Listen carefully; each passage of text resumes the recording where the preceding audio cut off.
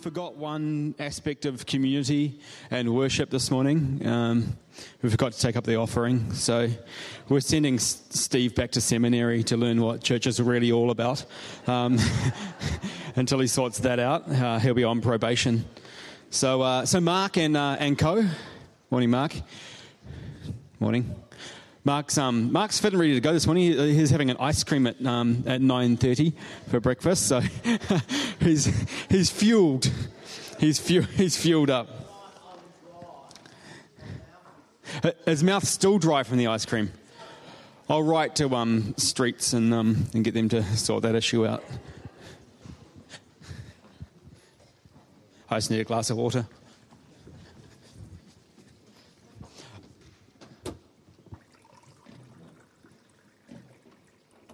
Do you want a glass of water, Mark? Okay. Just trying to help.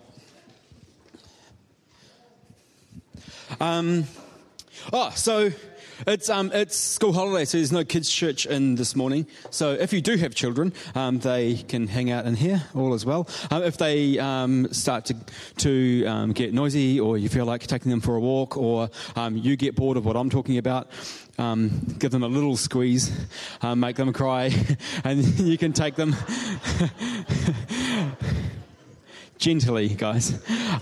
You can take them out.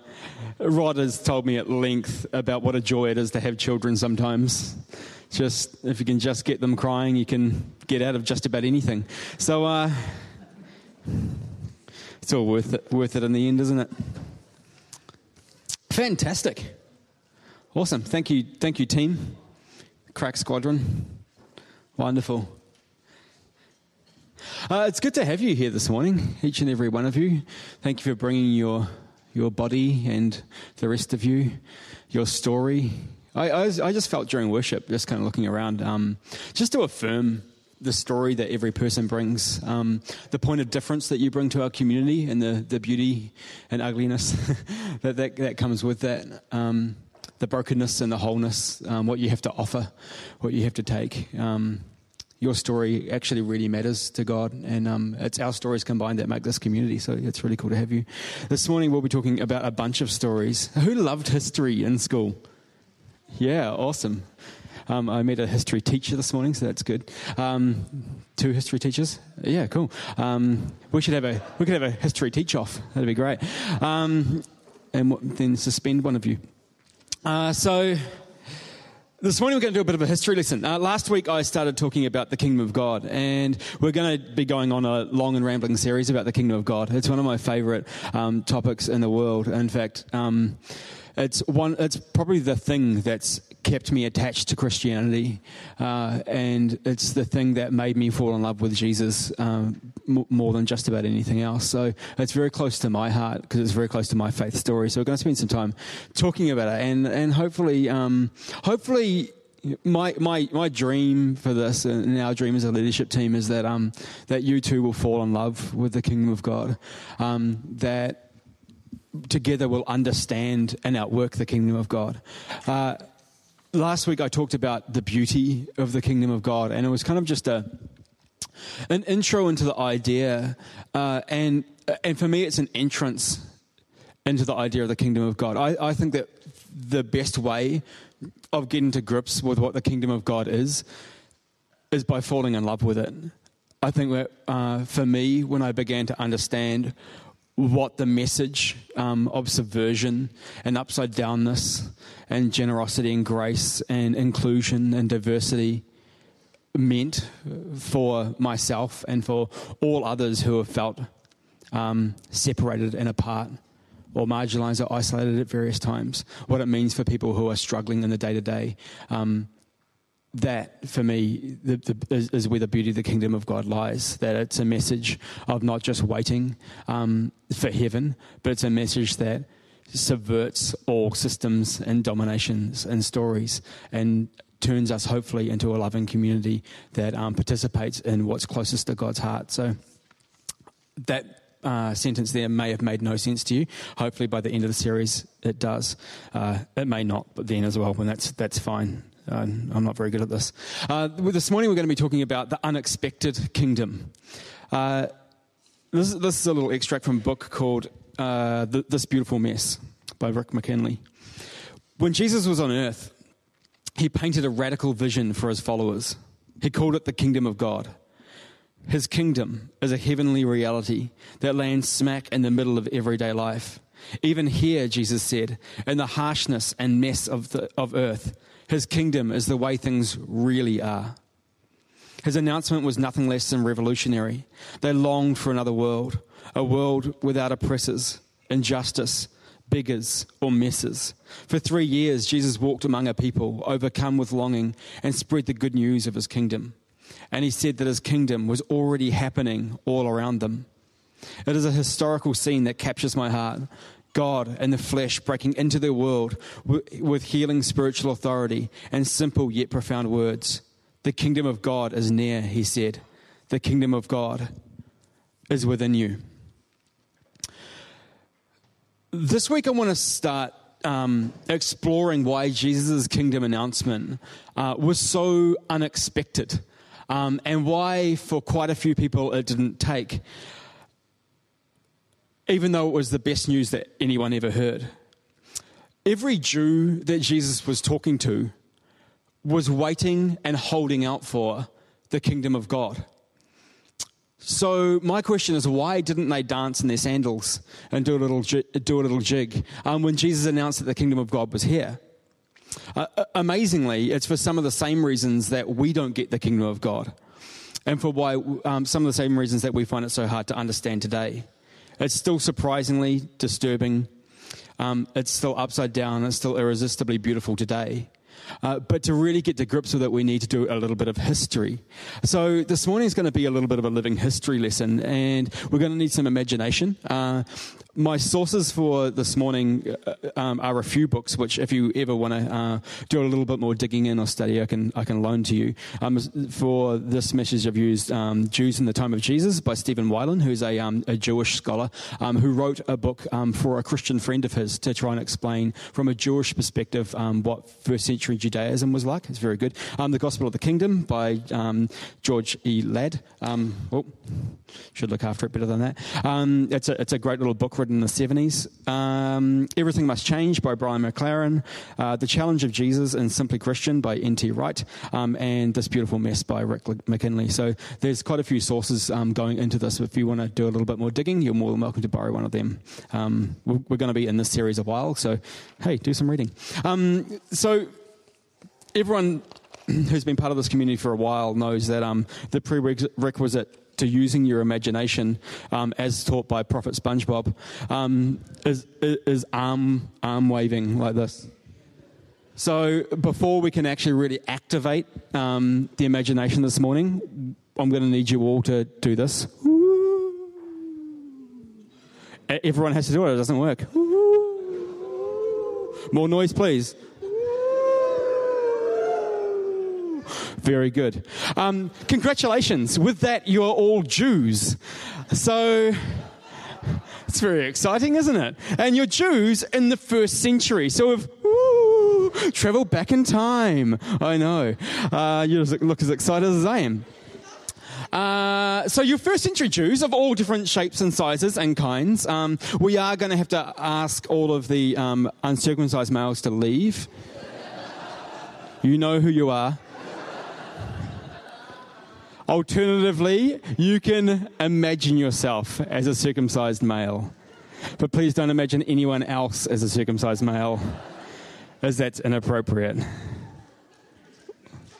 Those of you who are smiling, I'm now very concerned about. Right. So, we're in the first century.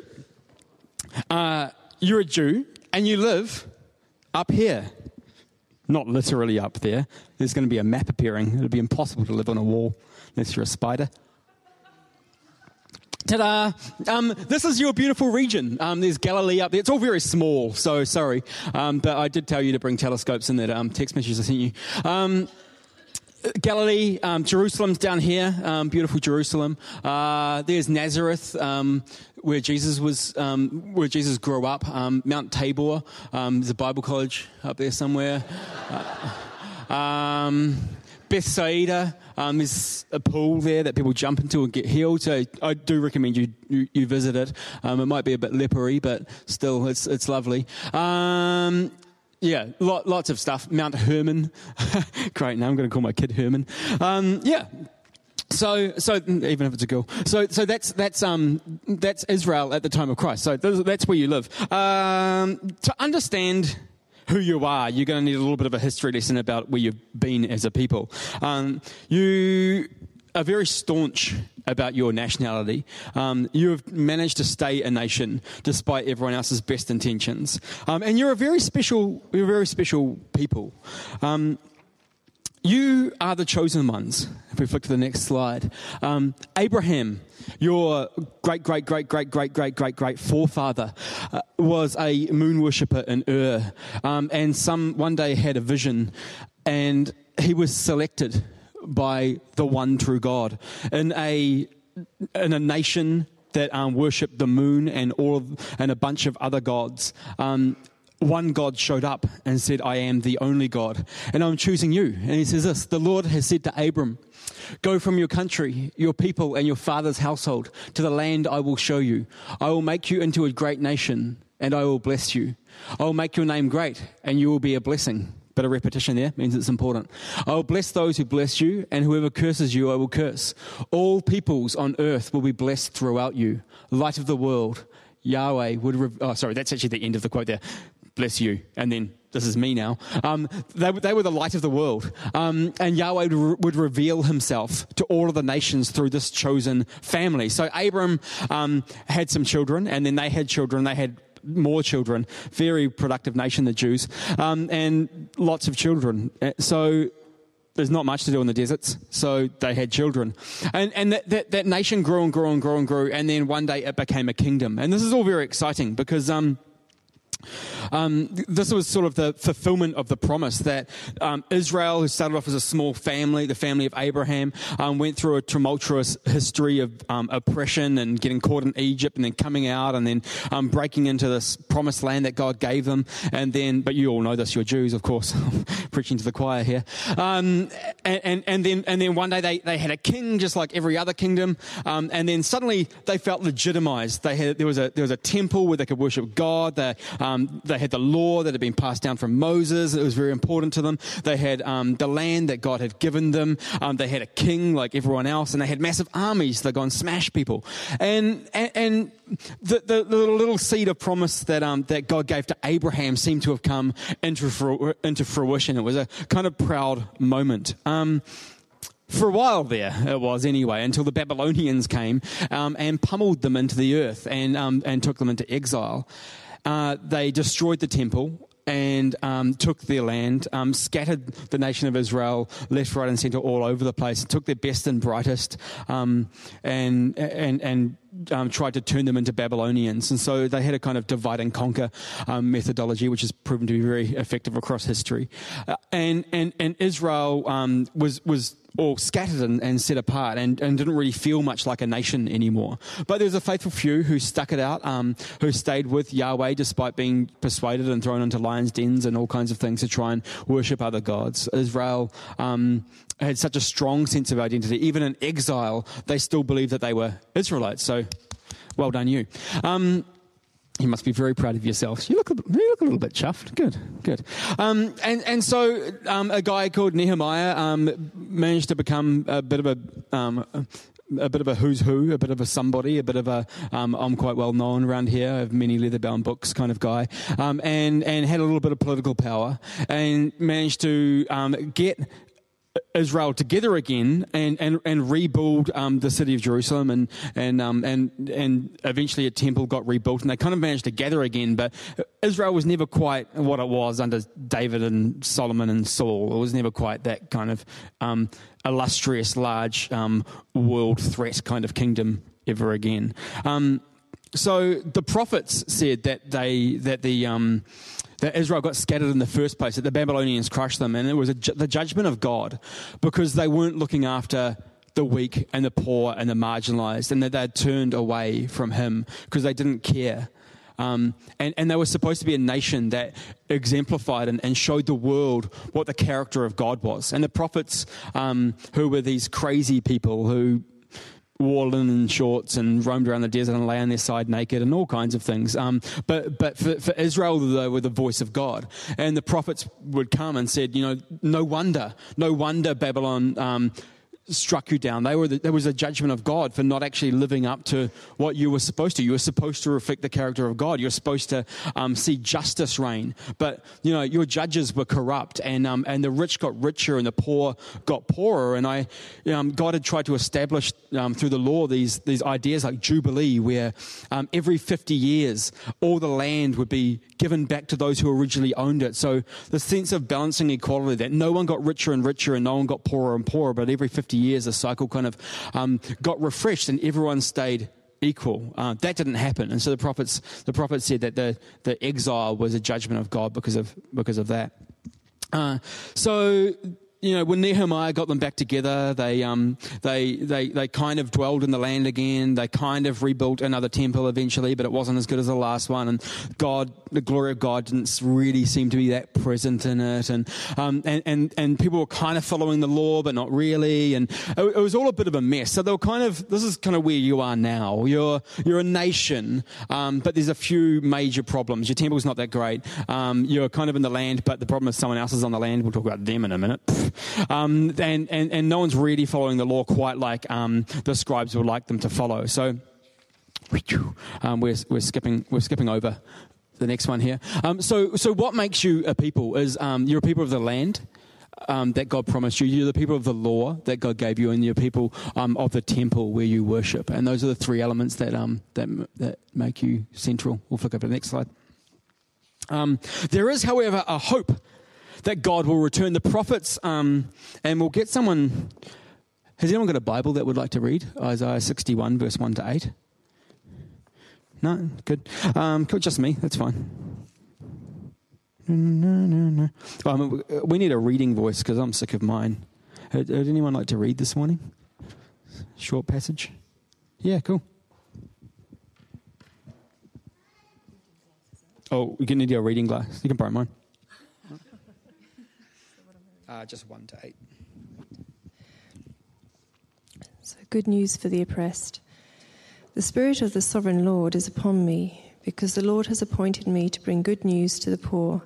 He has sent me to comfort the brokenhearted and to announce the captives will be released and the prisoners will be freed. He has sent me to tell those who mourn that the time of the Lord's favour has come, and with it the day of God's anger against their enemies. To all who mourn in Israel, he will give beauty for ashes, joy instead of mourning, praise instead of despair. For the Lord has planted them like strong and graceful oaks for his own glory. They will rebuild the ancient ruins, repairing cities long ago destroyed. They will revive them, though they have been empty for many generations. Foreigners will be your servants. They will feed your flocks and plough your fields and tend your vineyards. You will be called priests of the Lord, ministers of our God.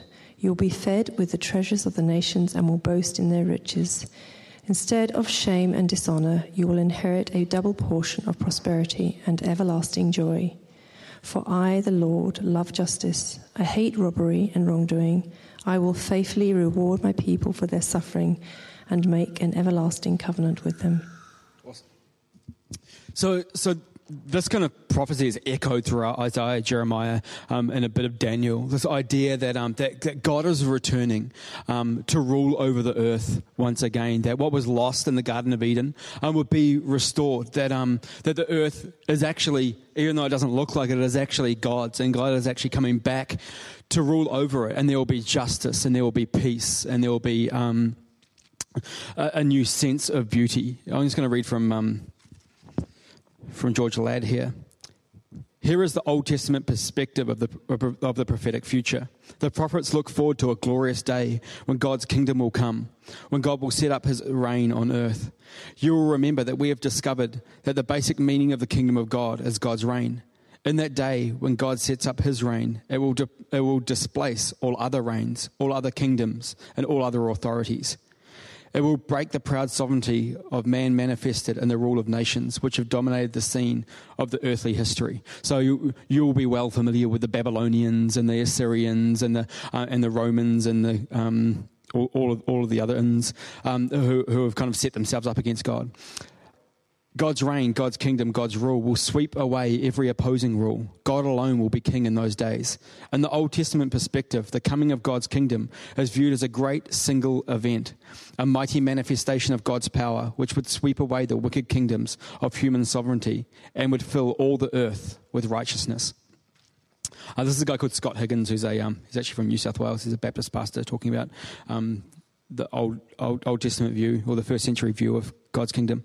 That phrase, God's kingdom, is shorthand for what happens when God breaks into our lives and world. For centuries, the prophets had spoken of a time when God would break into our lives in a new way, when God would show us the type of people we're created to be. Loving, gracious, strong, good, purposeful. When God would work in our hearts and minds to help us become the people we're created to be.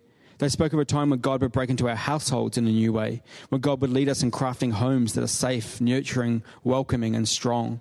The prophets spoke of a time when God would break into our communities in a new way, when God would help us shape communities that nurture our humanity, are equitable, are fair, are safe, and good. They spoke of a time when God would break into our world in a new way, when God would bring an end to violence and war and greed and poverty and exploitation, when God would shape a world marked by peace and respect and sufficiency for all. The prophets spoke of a time when God would break into our environment in a new way, when God would bring an end to natural disasters and disease and death. And when the Bible wants to sum up all these hopes into a single phrase, it uses and speaks of the kingdom of God. So throughout all of Israel's struggle of being exiled, of being away from the law and being away from the temple and being away from the land, and through all of these things, there's this prophetic hope rises up that this is unfair, that they're God's chosen people, and at the moment they're getting decimated and smashed. This prophetic hope rises up that God is going to unilaterally act and break back into the world in a new way. And there's a few ways of looking at it, and a few ways of describing it. That they kind of separated the world into two ages. This is the current age, but coming is the age to come. There's the old age, and then there's the new age. There's the age of Satan, and there's the age of the Spirit, the age of water, where all we have to drink is water, and the age of wine, which obviously is much better than water. So you can imagine it, they're talking about sort of Reserve, Merlots and Shirazes there, as opposed to water. So there's this kind of idea that what we've got at the moment is only a shadow of what it'll be like when God finally returns. They didn't so much see a separation between the heavenly realm and earth, but a dislocation. That God is still present, but not active in the way that he one day will be. That the earth kind of sits under God's reign, but there's these other false powers and empires and nations setting themselves up against Israel, and they're currently running amok, and injustice and war and violence and all these things reign. But one day God is going to come back and fix it all. They saw this idea that there will be a new material creation, that when the Messiah returns and announces the kingdom of God, that the heavenly realm, where all things are well and good, would be married in a new way to the material realm. Not that the material realm will be banished and would become little floaty spirits, because that's called Platonic dualism, and it's actually a terrible Greek idea. But that there would be a renewing of the flesh, that all the material things would take on a new form, and it would still be in bodies, but it would be in a new way where we couldn't be hurt and there wasn't pain, there wasn't tears and all these kind of things. There's this great joy looking forward to shalom, which is where nothing is broken and nothing missing. So you guys are in the first century. Things aren't going well for you, but you're holding on to the hope that God's going to send someone to sort all this stuff out. And this... Next slide, is the man called Messiah, who's the servant of the Lord. And there was kind of two ways, and there's kind of arguments about how he was going to come. One saw him as a kind of David, the new David, a Davidic warrior king. So he was kind of a political entity that would rise up with a sword, rally Israel, smash all of their enemies, and then then when that happened, God would come and join in with that and renew the heavens and the earth. And the other is kind of from the book of Daniel, where there's this idea of this kind of like super angel, which is really where I needed Ben and his wings. It's kind of an intimidating, fierce, heavenly power angel guy that would come and like spiritually kind of just sweep everything out like chess pieces and dominate for the kingdom of God. And then Israel would be put at the top and the whole world would go, oh God, we got it wrong. You guys are actually amazing. Wouldn't that be great? It was you all along. Here we were, like trying to kill you, and all along you were actually the most powerful, amazing, beautiful nation in the world. And so there's this. Even though you're getting beaten, you're kind of confident too, because you're kind of hoping that God's coming back very soon. The next question, unfortunately, is how to make God act. How do we get the Messiah here quick? How do we get the kingdom of God to come? So. A few messiahs actually popped up. Historically they've found about 14 different messiahs recorded. Unfortunately, the dirty Romans keep killing them. So a dead messiah is not the real messiah, because when Messiah comes, the world will be turned upside down. So a guy turns up and says, "I'm the Messiah," and then the dirty Romans go, "Oh, you're not," and squash him. And then everyone else goes, "Oh, he wasn't the Messiah after all." And so we get to our next people group, who are the Romans. Excellent. So we need the Romans. Now, the Romans brought with them a whole different story. So,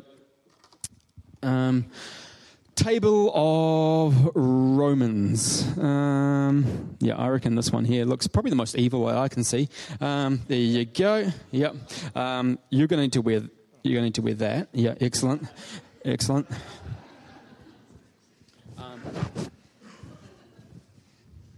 A couple of togas here as well. Whoa, that is a big. That's a big toga. Mark, how does this work? Excellent. Could you dress Mark, the other Mark, in the toga? That'd be great. Does it involve this as well? Is this a separate piece? It velcros onto that. Oh, great! Please dress him up. A Mark with a hat on. Yeah, excellent. I mean, sorry, David. Sorry, I've got two Marks in my head. It's very difficult to hold this much information. So while you're dressing him, I'll tell you all about this. So the Romans brought with them the peace of Rome. So they're a conquering empire. Now, if we flick over the slide, this is where the Romans live, which is just about everywhere in the known world, because they're a frickin' big empire. And they were going around destroying everybody and taking over. But very graciously, they invited them to share the kingdom or the empire of Rome, which is beautiful. Everyone gets to partake in their roads and their aqueducts. There's a very funny scene in The Life of Brian about this. What have the Romans ever given us? There's the aqueducts. So if you haven't seen The Life of Brian, you should really watch it, despite the disturbing amount of male nudity in it. So unfortunately, the Romans live where you live at the moment. So they are the conquering empire, and your beautiful Israel has been taken over by these pagan barbarians who think that they're civilized. But they bring with them what's called Pax Romana, which is the peace of Rome. And the peace of Rome is brilliant because everyone who lives inside the borders is great. They're prosperous. They're safe. They look beautiful. I mean, look at David. Look how amazing he looks. You could all look like this if you lived. Brilliant. If you lived in the peace of Rome. So the slogan of Rome is "Enjoy our peace, or we'll crucify you." And that's kind of how. Brilliant. Excellent. You can have this. Brilliant. Thank you. Well done, Mark. And you look beautiful. So everyone. No, we'll flick over slides here. They're taking over the world, country by country, bringing the glorious peace of Rome with them. It's a new story for all people. And in this story, you can worship whatever God you want, as long as you acknowledge that Caesar is Lord, and he's king of all. He's the son of the gods. He's Lord of all. If you read his inauguration speech for Caesar Augustus, it's amazing what Caesar promises to bring to the nations that are crushed beneath them. The idea is not that they kill everybody. The idea is that they just make everybody as Roman as possible. You can worship their gods. You can worship your own as well, as long as you make sure that Caesar is the Lord of all. You can already begin to see, as Jews who worship the one and only God and don't worship any idols, you may be having a few problems here, which is why the Jews were particularly troublesome for the Romans. All is well. Aren't you enjoying this peace? All is well for everybody, except for those who don't go with Rome. This is the news story. The Roman Empire was Jesus' original habitat and the dominant social reality in which he lived. Its framing story demanded ultimate submission. The empire could demand this submission because it could boast amazing successes. A system of roads and ports to facilitate commerce, urban planning that featured the unprecedented engineering advances like aqueducts, amphitheatres, and an economic system that provided a common currency and cultural system that spread Roman values through the Greek language. Driven by the kinds of narratives we consider in the previous chapter, the Roman Empire promised peace, security, and equity through domination. The Pax Romana recipe was elegantly simple, as it is for all empires. Concentrate the power of violence in one source, the emperor, literally the king of kings, the supreme king, who all regional kings defer and submit. Decisively crush any and all opposition to the emperor. Then unified under the emperor's supreme will, the empire will defeat its enemies and punish its criminals so that all will experience peace, equity, and prosperity. All that is, except for slaves and servants, who happen to make up 80% of the population, whose free and low-cost labour were essential for the empire's prosperity, and who therefore had no rights or next to no rights. You could be killed if you were a slave. You could be raped. You could be beaten. If you were a slave, you had no rights. And then there were small farmers. As we've seen, when taxes would rise to enhance the empire's prosperity, security, and equity systems, small farmers couldn't keep up. This is most of you. Most of you are being traditional landowners and farmers, and most of you can't keep up with the taxes. Fortunately, there were benevolent, wealthy landowners nearby who were more than willing to pay the taxes to the empire in exchange for the title to the land. So congratulations, you just lost all your land. Beyond this kindness, the wealthy owners were even willing to let the small farmers stay on the land and keep farming it for their wealthy benefactors. The former small farmers, now tenant farmers, could keep a portion of the crops for themselves, maybe even enough to stay alive. Oh, that's lovely. And of course, like tenant farmers, women would generally enjoy considerably less of the empire's prosperity than its first-class male citizens. After all, a woman's primary job was to bear as many sons as possible, to be soldiers to protect the empire, and as many citizens as possible to enrich it through their work and taxes. This duty was considerable because of the high infant mortality, high death rates of women in childbirth, and high losses of grown male children through warfare. The average girl in the Roman Empire had to marry by the age of 14. Some of you are already too late. Very cross. Caesar would not be happy. And begin bearing children immediately.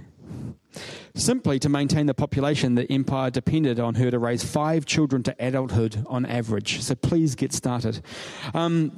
The empire benefited everyone except for slaves, servants, tenant farmers, and women. And perhaps we should add those who lived at the border of the empire. So Maclaren goes on to explain that basically at the border of the empire, if you lived on the border of the empire, you were basically the next to get taken over.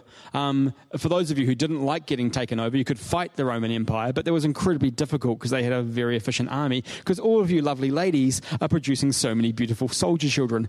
Thank you very much. So basically there was war for everybody who lived on the outskirts. Often the neighbours wouldn't want to get taken over, so they'd try and steal some of the Roman goods, but which basically meant that they'd try and steal your stuff, so you would die then as well. It's kind of a lose-lose. So unless you're a slave, a servant, a tenant farmer, a woman, or a border dweller, you had a great life of prosperity, unless, of course, full-scale wars broke out. And if a full-scale war broke out, the Roman army would then take every male here, circumcised or uncircumcised, and put you to work soldiering. So that's quite exciting for you, isn't it? Are you excited about that? Great. And you also weren't given any tax breaks. So the peace of Rome was brilliant because it made everybody rich and everybody prosperous and everybody at peace, except for most of everybody, which is most of you guys. As Jews, you weren't very happy about announcing that Caesar was Lord of all. So this didn't really work out for you that well. Your temple was run by a corrupt bunch of guys called the Sadducees, and so you didn't really hold your temple anymore. The law wasn't being followed properly, and your land was invaded. The three central things to making you who you were disturbed. So you can see why you were so eagerly itching for God to come and set all this right. If your framing story is we're the chosen ones and the most powerful God is on our side, it's difficult to say that with any kind of confidence when you're getting your butt kicked and are starving to death. It's really hard to say that God is the Lord of all, when in every area, the things that make you God's people are under attack. And so what rose up within you were these ideas and answers and framing stories, new stories about how we could get God to act. And so we're going to go through a few of them now.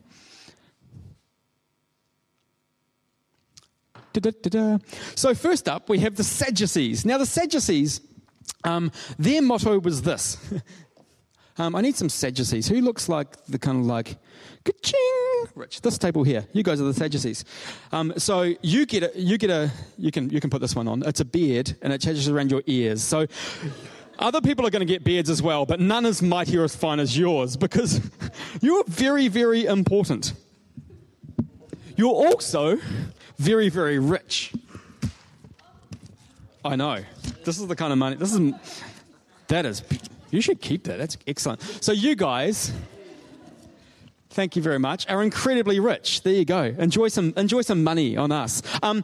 You're rich because you work in with Rome. So Rome says, this is Caesar Augustus here, enjoy a piece or we'll crucify you. Rome says, you can run our temple as long as you keep everybody in line. And what you'll get for running the temple is a bunch of money because everyone has to pay temple tax. Now you're going to hike temple tax up higher and higher and higher because now it's kind of a bit more of a business and you don't really care about God after all. So your motto is this is your placard.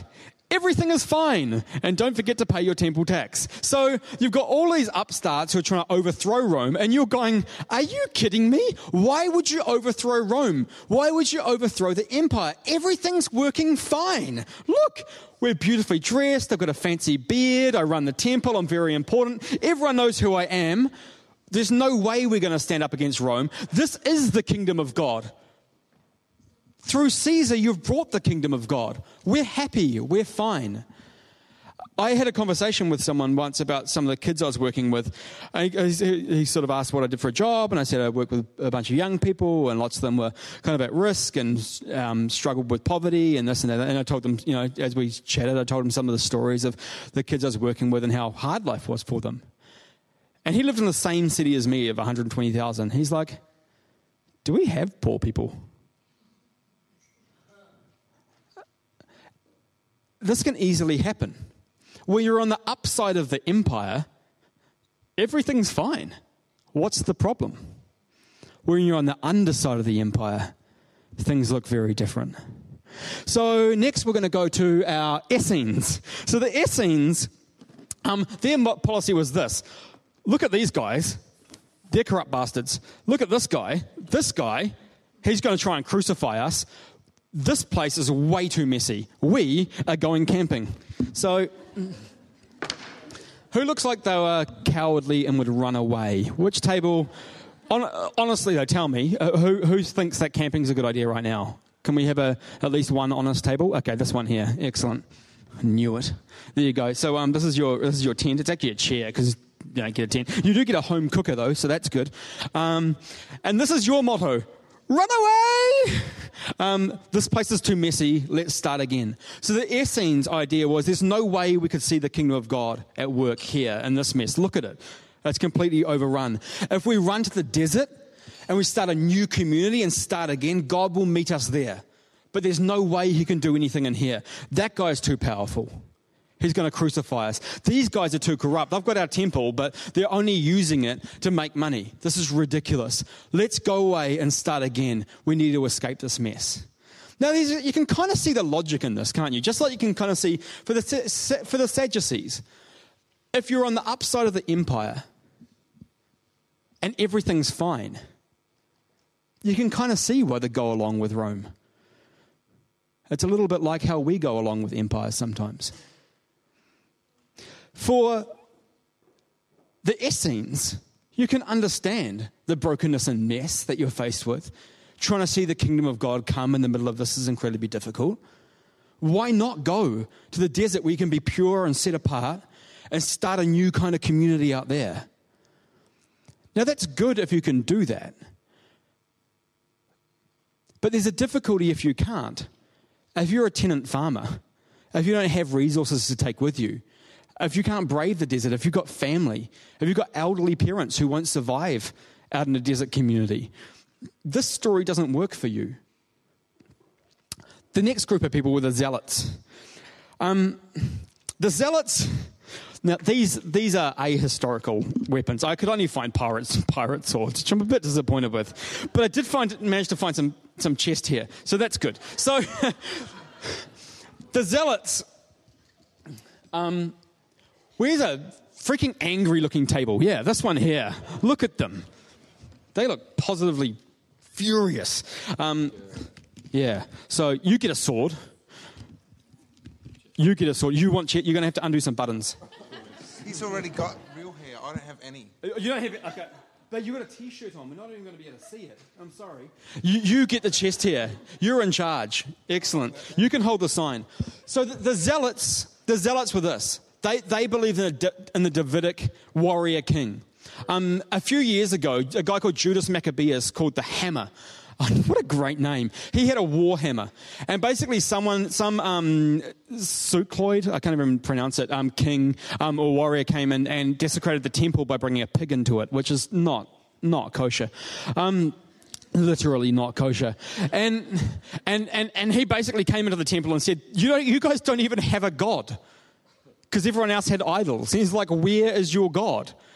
And the Jews are like, in heaven? He's like, pfft. Then Judas Maccabeus, who was the son of one of the priests, got really, really annoyed and basically got his hammer and came with his little army and absolutely kicked the butts of this much bigger army. He eventually got crushed, but that kind of set the precedent for this idea that the Messiah was going to come with swords and hammers, and then God would join in with this Messiah. So the Zealots' idea was, be violent. Go on, you want to stab someone. Wow, I actually put out a light with that. That's how forceful that message is. So the Zealots, can we hear a roar? That was really good. I'm going to stay over here for a little bit. So the Zealots would go around stabbing Roman soldiers. So they would go up to Scarlet there, and Scarlet would be keeping the peace in the town, and they'd go up with a hidden dagger in their beautiful robes, and they'd go, and they'd stab Scarlet, and she would die. I know, it's terrible. Yeah, and they're all happy about that because they've taken down one of the Roman soldiers. And then eventually they were going to rally all of you guys. Aren't we excited? We're all going to pick up swords, and we're going to crush the Roman army. Some of you don't look that confident about that, which is probably right because that didn't work out too well in the end. But these were the Zealots. Their story was God is a violent God. So why don't we stand up for ourselves and stop taking this compromise and kill these guys because they're maggots. These guys, what I do to them. Why don't we smash them and take over, and then God would join in, and the kingdom of God would come, and that would be brilliant. And then you've got the Pharisees, and these are the ones who are mentioned a heck of a lot. So we need to be very careful with this because it's a church Bible, but the Pharisees were the teachers of the law. Across Israel's history, when Israel disobeyed the law, they were judged. And this is what the prophet said. And so the Pharisees' idea was that the reason God is not here, the reason the Romans are in our land, the reason our temple is really patu, the reason that's Kiwi for not very good, the reason for the reason for everything going wrong is because we're not obeying the law right. So what we'll do is we'll take the law that we know and we'll keep it even better than the law. Who looks really legalistic? I reckon this back table down here. You guys are the legalistic ones. You can just tell. There you go. You can have the massive Bible. You get a beard. You get a beard. You can have a beard. Okay. So don your beards, please.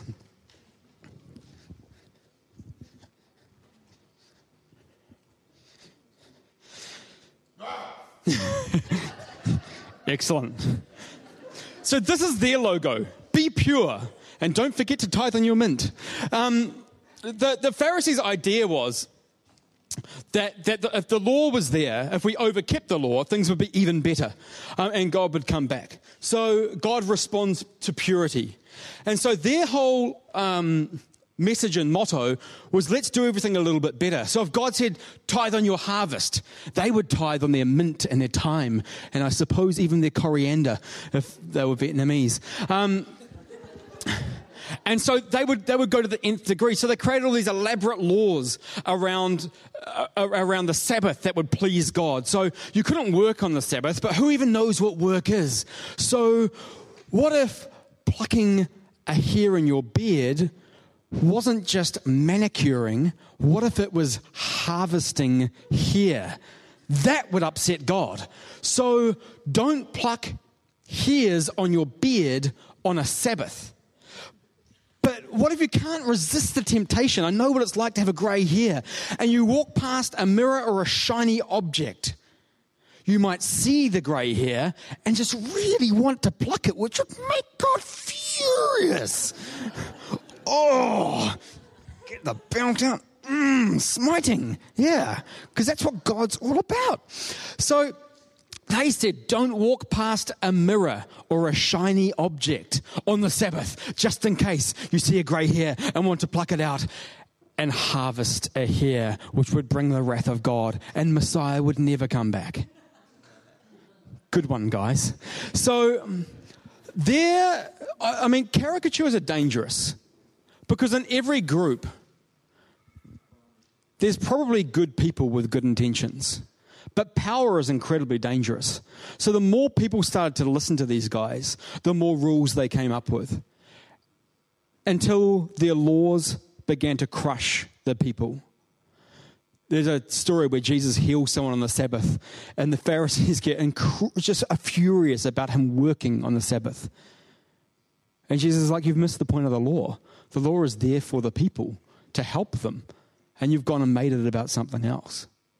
So the Pharisees are pure. So here we've got the Romans, enjoy our peace or we'll crucify you. The Sadducees, everything's fine and don't forget to pay your temple tax. The violent zealots, be violent. Go on, you know you want to stab someone. We've got the Sadducees, the Essenes, run away. This place is too messy, let's start again. And you've got the Pharisees, tithe on your mint, God is watching. So they've all got a story for what's going to bring the kingdom. Next slide. Outside of all of these sects and the Romans are what's called the marginalized. This culture was very, very strong on clean and unclean and on purity. On the outside of society were the people who were shunned for their actions, such as the prostitutes and all the other immoral. So, table of prostitutes. Here we go. And man, brilliant. They're dresses, guys. You know what they are. What is this? I've never worn one before. You've done drama. I've seen you on a Friday.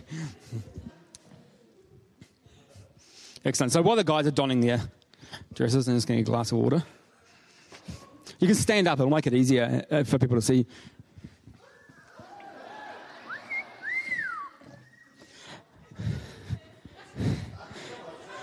So Sam's struggling. He's pretending to not know how to get it to fit exactly right. It actually clashes with his pants is what he's really disturbed about. So as you can see, Matt's going out of business. Economic downturn. Really struggling there. Sam, yeah, well, he's better at having his clothes off and on. Okay, right. Excellent. So if you can stand up too, Matt, that'd be great. Yeah. Okay, and sit down. So no one talks to these people, except for, of course, their clients. And it's... Thank you, Anna. And I mean, look at them. Look at them. They're immoral, they're evil, they're detestable people. The Pharisees are hissing at them. Because it's these people that's stopping God from coming back with their immorality. And these people who are compromising, who are stopping God from coming back. And then there's even worse, this table of lepers. And the only reason you've got leprosy is because you or your parents sinned. You guys are blind. You're lame. I'm going to stay away from you just in case some of it rubs off.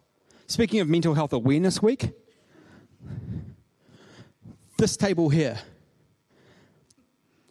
they're not mentally ill. They're possessed. And so we're going to send them to the outskirts where they can do damage to themselves but nobody else, so they don't corrupt the rest of us. But what you don't see, or what wasn't acknowledged, was these two weren't prostitutes because that's the life they chose. There's no social welfare. If you get kicked out of your home, if your parents die, you survive by any means possible. There's something happening here called systematic injustice. That in this empire of prosperity and greatness, it suits some people incredibly well as long as you're on the good side. But for everybody else, gets cast out further and further and further into brokenness. God is not with you, says the Pharisees. God is not with you, says the Pharisees. God is already here, says you. God's with the violent, says you. Run away. God's out there, says someone else. But none of these seem to be bringing Messiah. The big question is, where's God in the middle of all of this? For the poor and the struggling and the overtaxed and the abandoned, for the widows and the orphans, for the collaborators, for the lepers and the lame and the possessed and the other sinners, for the Samaritan half-castes and for the foreigners in the land. You're all on the outside. Even a little bit of goodness that's going around, you don't get to taste in, you don't get to share, because even if God did come back, he doesn't care about you.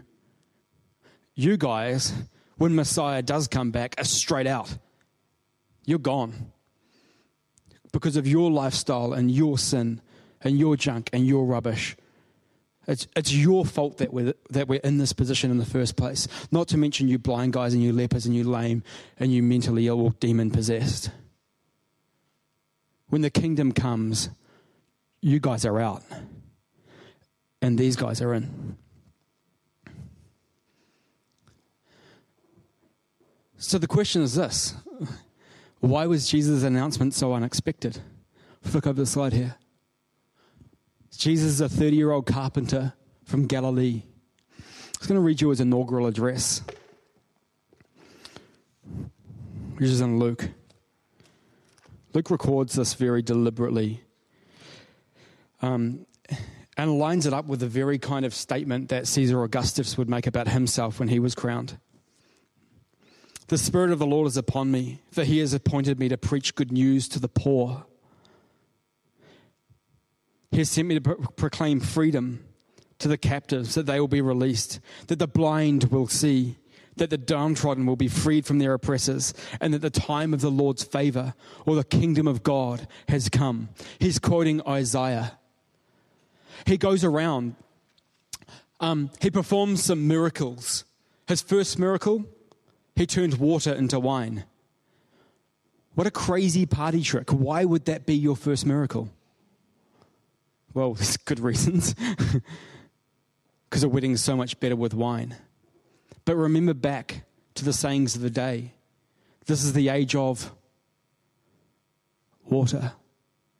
Coming is the age of wine. It wasn't just a miracle. It was a symbol. It was a sign pointing to somewhere. He calls together some followers. He heals some people. He hangs out with prostitutes and lepers and makes well the demon-possessed and the mentally ill. And the closer you study his actions, there's signs and signs and signs and signs and signs pointing. And then he says something incredibly strange. The kingdom of God is here. Now, this is unexpected. Why? Why wouldn't you agree with him from what we've talked about this morning?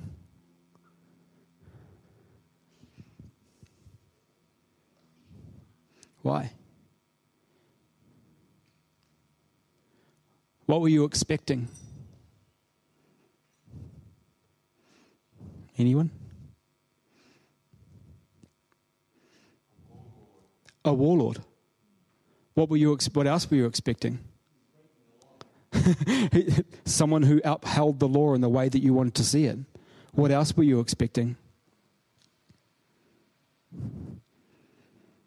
The complete renewal of the heavens and the earth. What else were you expecting? That Israel would be put to the top and everyone else would be trampled down. What else were you expecting? That these guys would get kicked out.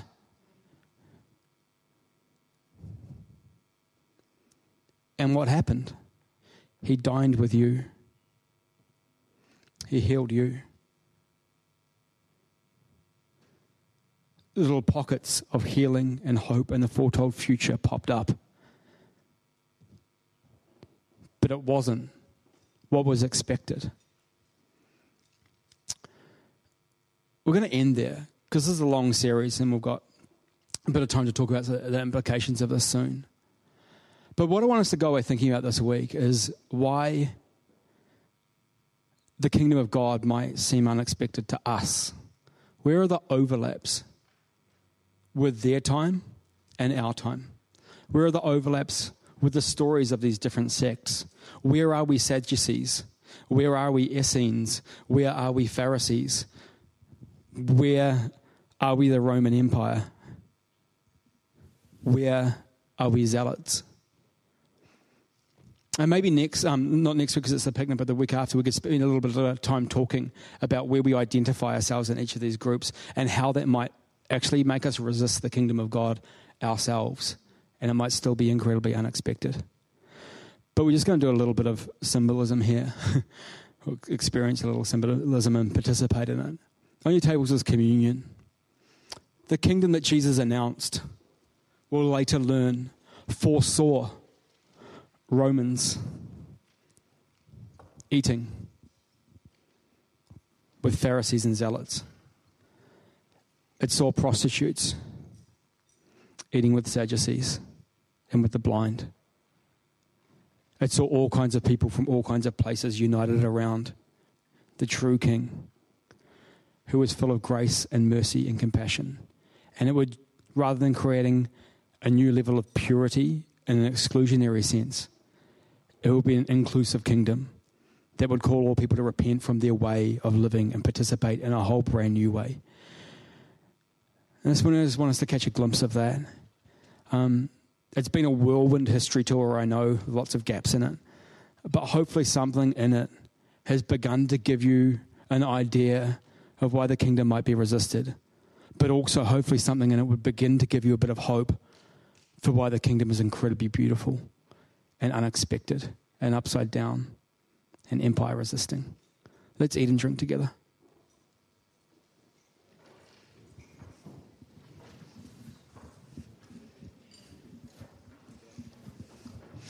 I'm going to eat with the Sadducees because I've got the money.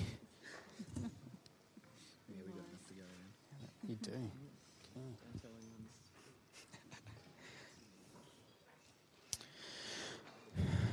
Let's eat and drink together. Even if you hate the people on the table next to you, because they're compromises.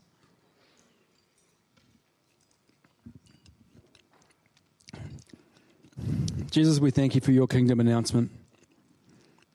As we sit today or stand and eat together with people unlike us,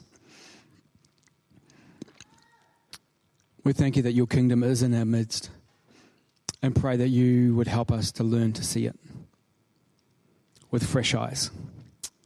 Amen. Thanks so much, Shay. Let's just honour Shane this morning. Beautiful.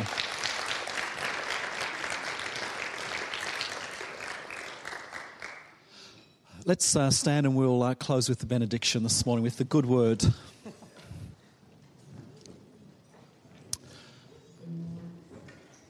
Let's just adopt a posture of reception. Loving Father, we thank you for receiving our worship, hearing our prayers, feeding us with your word, and encouraging us in our fellowship.